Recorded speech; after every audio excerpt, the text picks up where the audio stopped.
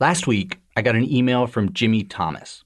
He's a counselor at a Chicago community organization called the Northwest Side Housing Center. Jimmy helps people who are struggling to make rent. He wanted to give me a sense of why he's so worried about a coming housing crisis that, so far at least, has been largely invisible. And so attached to his email was a spreadsheet of all the people he's been talking to about the rent. Jimmy left off the names, but he kept the details. The spreadsheet has 48 rows, 48 families worried about their housing. And then there are the columns. A column for citizenship status, a column labeled hardship, mostly lost jobs, a column for how much each person's rent is per month, and how much they owe. There was also a column for landlord reaction, with little cells filled with things like, landlord is understanding, or landlord is not understanding, or landlord says she needs to pay or leave. I picked a few numbers from the 48 and asked Jimmy if he'd put me in touch.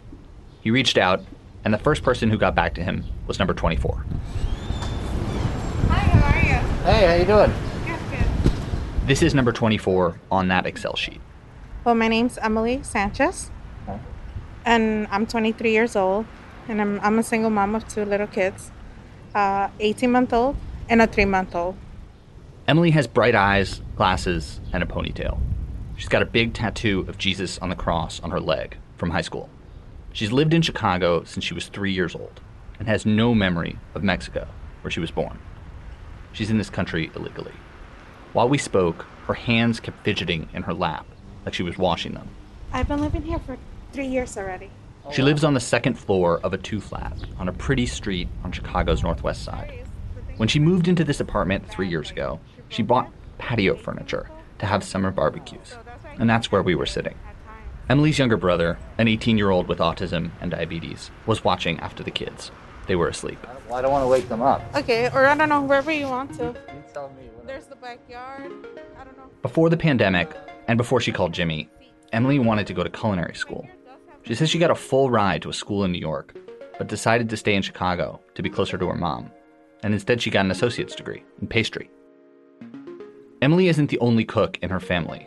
Her mom makes fajitas and tacos. And before the pandemic, they'd host cookouts to raise money.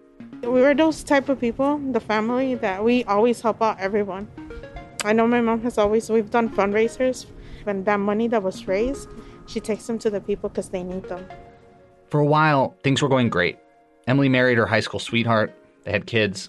They rented an apartment big enough to fit her mom and her brother, leased a car. She worked as an assistant teacher at a daycare. It was at the daycare, 8 months pregnant, that she first started hearing about the virus. Honestly, when I heard it at the job, we were all making fun of it. But once we saw it starting spreading in the buses and stuff like that, we were scared. We were like, what was going to happen with all of us? On March 28th, the daycare said that their employees couldn't come back unless they were tested. A week later, Emily was on unpaid maternity leave.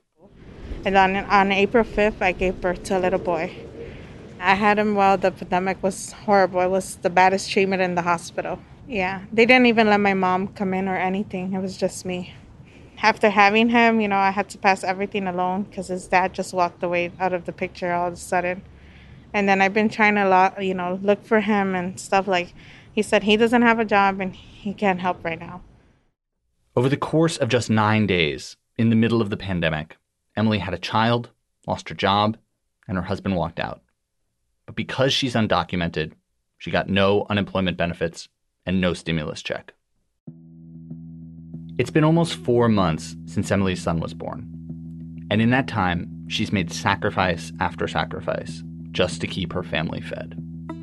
She took out a payday loan from Opportune. They let me borrow $100 and I had to pay back $500. But that got my credit messed up now. She stopped buying anything but the cheapest foods for her family.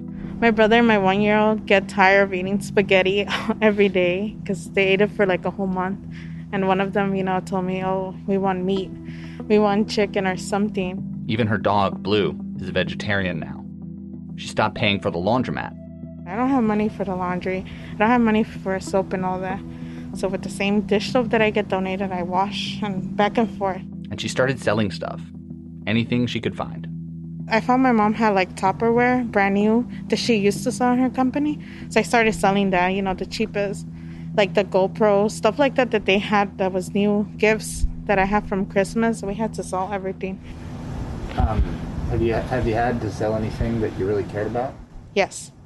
My mom's wedding rings, I had to go pawn them to pay my brother's diabetes insulation and the strips and the little needles. Yeah, I had to go pawn it.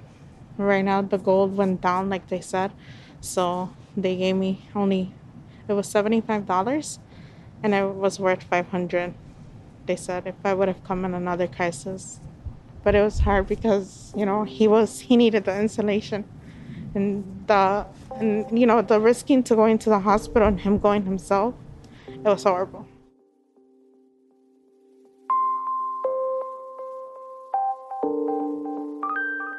And then, on top of it all, this month, Emily's mom got stomach pain so bad she had to go to the hospital, which is where she was that afternoon when we sat down in her backyard. I've heard some crazy stories as a reporter, but I don't think I have ever had a conversation quite like this one. So many American problems. The cruelty to immigrants, the immoral healthcare system, the predatory lenders, the inequality, the way we treat the poor, the way we treat women, the failed response to the virus. Everything seemed to have fallen on the shoulders of this 23-year-old sitting across from me. As much an American as me, but with nothing to show for it.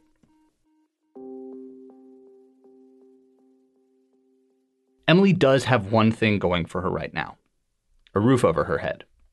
This spring, Illinois joined other states in placing a moratorium on evictions. It is scheduled to last through August, and it is keeping Emily in her home. She says she is 4 months behind on rent and owes her landlord more than $4,000.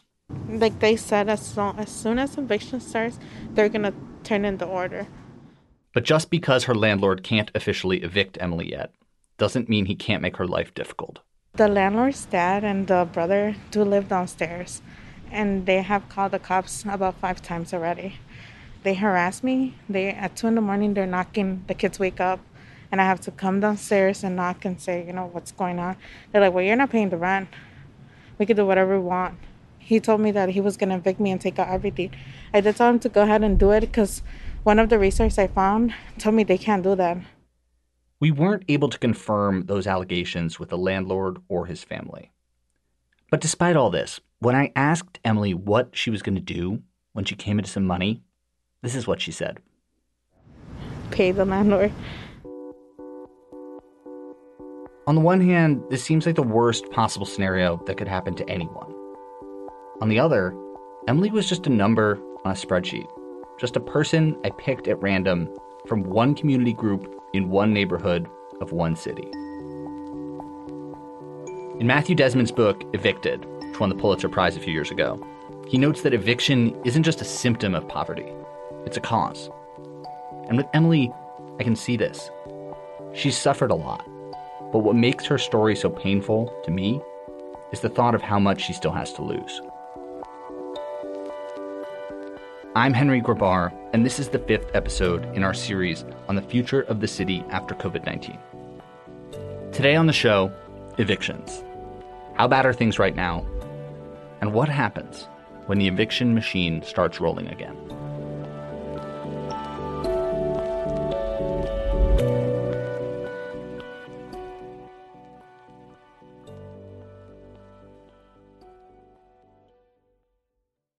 This episode is brought to you by Discover. When it comes to your finances, Discover wants you to know they are the credit card that is always there for you. With 24/7 U.S.-based live customer service, everyone has the option to talk to a real person anytime, day or night.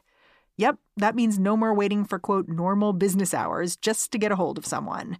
We are talking real service from real people whenever you need it. Get the customer service you deserve with Discover. Limitations apply. See terms at discover.com/creditcard. Here's the thing about what's happening right now with evictions. It's hard to figure out. You can talk to people like Emily, you can read newspaper stories about the coming wave, but it's hard to get a sense of the bigger picture. There's really no data. So I called Cass Management. You see the name Cass on the outside of so many apartment buildings throughout the city, you would think they own the whole thing. Cass manages more than 10,000 apartments in Chicagoland, across the income scale. They're not the mom and pop landlord, so different from Emily's situation. But they do manage properties for landlords, and they only get paid when the rent comes in. We're a fee business. We're paid based on gross collected income. So there's no rent being collected. We're also, as a management company, not getting paid, and thus affecting different parts of our business as well. This is Mark Durakovich. He's a principal and VP at Cass Management. Mark says that Cass's typical on-time collection rate has dropped by 5 to 7%, which adds up to about 1,500 households who aren't paying. Some tenants are a month behind or paying reduced rent. Others are in eviction territory. But with overlapping moratoriums at the city, state, and federal level, they can't be evicted. The only thing that the eviction moratorium has really caused a negative impact on is all of the individuals that were in the eviction procedure prior now have basically been put in a position where you just added several months to what already is, unfortunately, in Chicago, a process that can take, 6 to 10 months prior to COVID-19. If you have a renter that is sitting in a unit for 6 to 10 months, and now you add another 6 months to that process, it becomes a very challenging situation. Right. And when you say individuals, though, you mean the managers. Presumably for the tenants, it's a great situation. Well, I mean, look, it's not a great situation. I'm sure they're experiencing challenging times and such. But look, the property is now experiencing a gap in income for a prolonged period of time. Those types of evictions that take 6 months before or 10 months before, if those are now taking 12, 14, 16 months, those become situations that I think will also lend themselves to alternative strategies that are bad for everybody. You mean that, like, if a landlord feels like they can't file and get an eviction through the court system, they'll just say, all right, well, we are not going to fix your window or something like that, and it becomes this sort of escalating extrajudicial battle over the space. Well, it goes back to, look, those are the types of things we as a professional management company will refuse to do, even if a property owner were to advise us that that's what they would wish to do, because it's illegal, number one. And, morally, we're obligated to provide those services. Mark says Cass doesn't do that kind of thing, but he suspects that other landlords will. What Mark is doing is negotiating. Let's talk about a deferment plan. Let's talk about, if that's not available, let's talk about vacating and ultimately, more or less, forgiving the balance and allowing people to vacate without experiencing an eviction on their record, without being afraid of waking up one day and finding a collection on their credit report with regards to unpaid rent. So you've come up with deferment plans. And then in the case where people are truly behind on their rent, you're trying to say to them, "Hey, let's come up with an agreement where you can find someplace you can afford, and we won't have to initiate an official eviction proceeding." Exactly. But if I were a tenant, I would be skeptical of that offer because you can't evict them anyway. So what incentive do they have to accept your proposal that they take a hike and find a new place?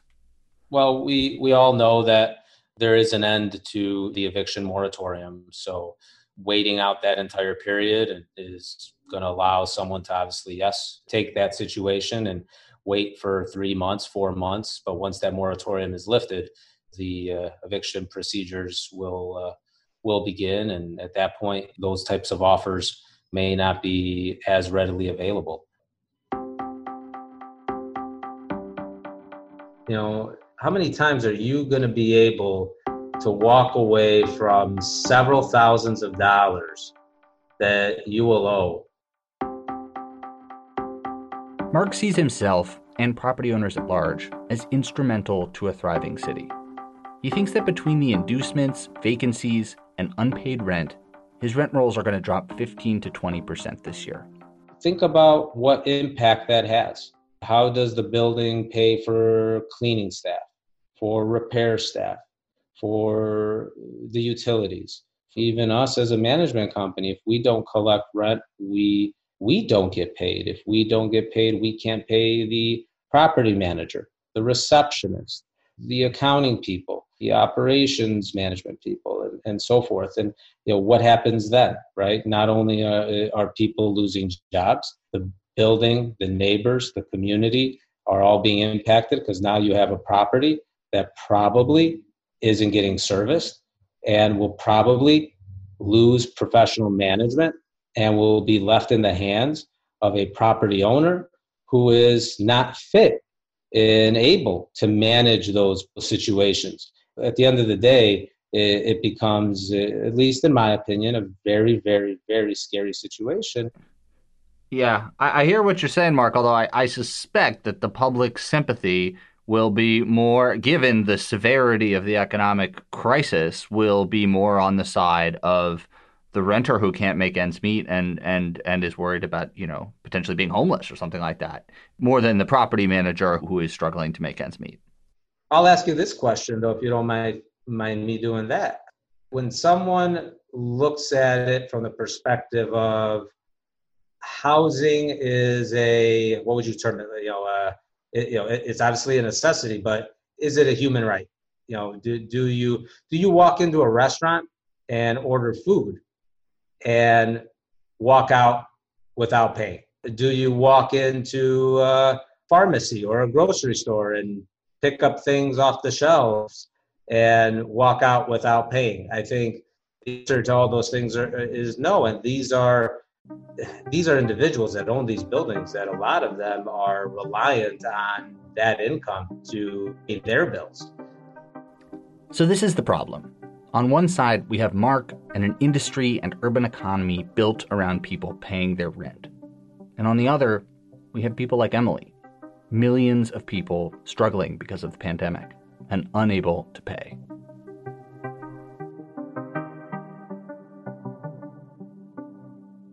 How big is this crisis? I wanted the bird's eye view, so I called Princeton University's Eviction Lab, the first nationwide database on evictions. The sociologist Peter Hepburn picked up. Hello. Hey, Peter, this is Henry. Hey, guys.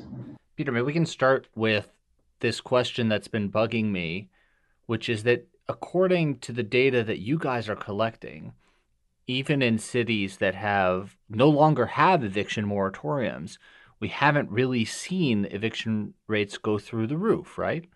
Right. So what's going on? Well, I think it's you can chalk it up to a number of factors. Peter gave me 3 reasons why the eviction crisis hasn't landed yet.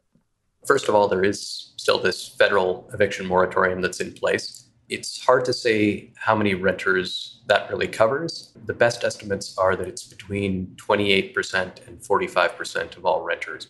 So if you figure that's, say, a third of all renters right off the top that can't be filed against, then that's going to be a big help, even in places that don't have any state or local level moratoriums.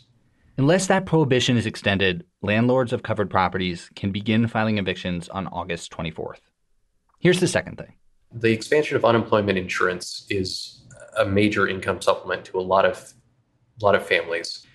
And a lot of those families are probably disproportionately renters. And so if you've got an extra $600 a week coming in, and especially in those cases when this actually represents greater than income replacement for low-income households, that's probably helping to keep a lot of bills paid. Except for people like Emily, who aren't eligible for unemployment. And for those who are, the $600 federal payment runs out today. And here's Peter's third reason. The third factor is that even when a moratorium has been lifted, the courts in many parts of the country, and especially parts of the country that are dealing with a real surge in coronavirus cases, are having difficulty operating or trying to figure out how to operate under these new circumstances, which means that the normal case processing time on an eviction has kind of gone out the window. So what used to take 3 weeks is now taking months. And that slowdown is a disincentive to landlords or property managers to file a new eviction. This, by the way, is already happening.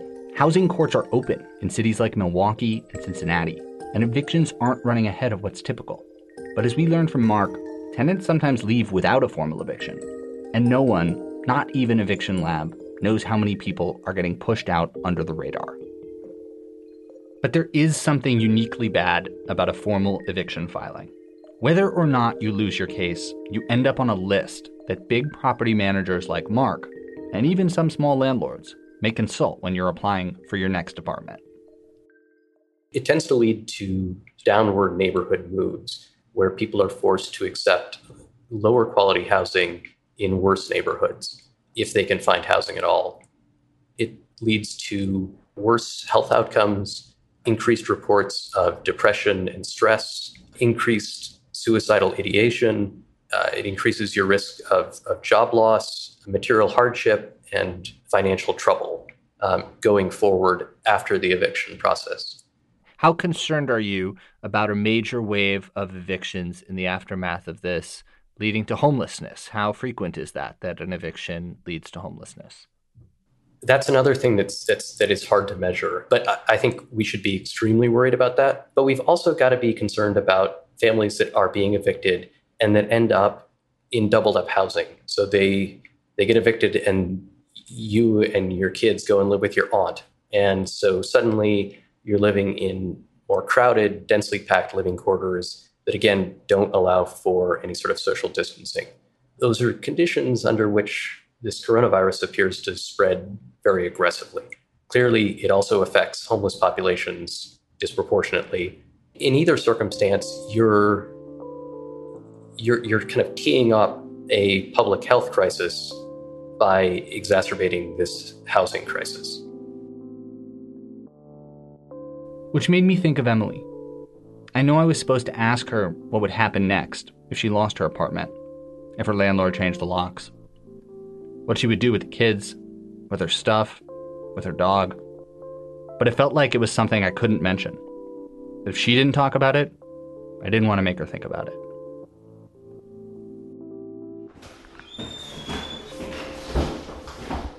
After talking in Emily's yard for a while, we went upstairs to see her 18-month-old daughter, Mariana. She's named for Emily's grandmother. Say hi. Can you say hi? Do you want to go play with Blue?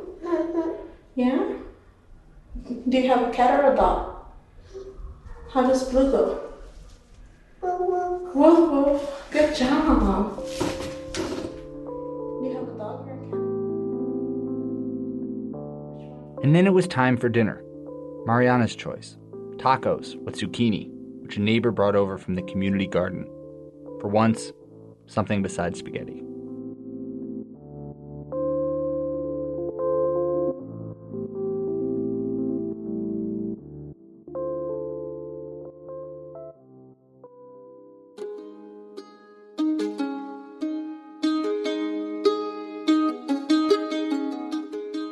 And that's the show. Thanks to Emily Sanchez, Mark Durakovich at CAS, Peter Hepburn at Eviction Lab, and Jimmy Thomas from the Northwest Side Housing Center. If you want to help people like Emily, you can donate to their organization at nwshc.org. What Next TBD is produced by Ethan Brooks. Derek John and Allison Benedict offer editorial direction. Thank you, Allison and Derek. TBD is part of the larger What Next family. TBD is also part of Future Tense, a partnership of Slate, Arizona State University, and New America. I'm Henry Grabar. Thanks for listening. Mary will be back in your feed on Monday.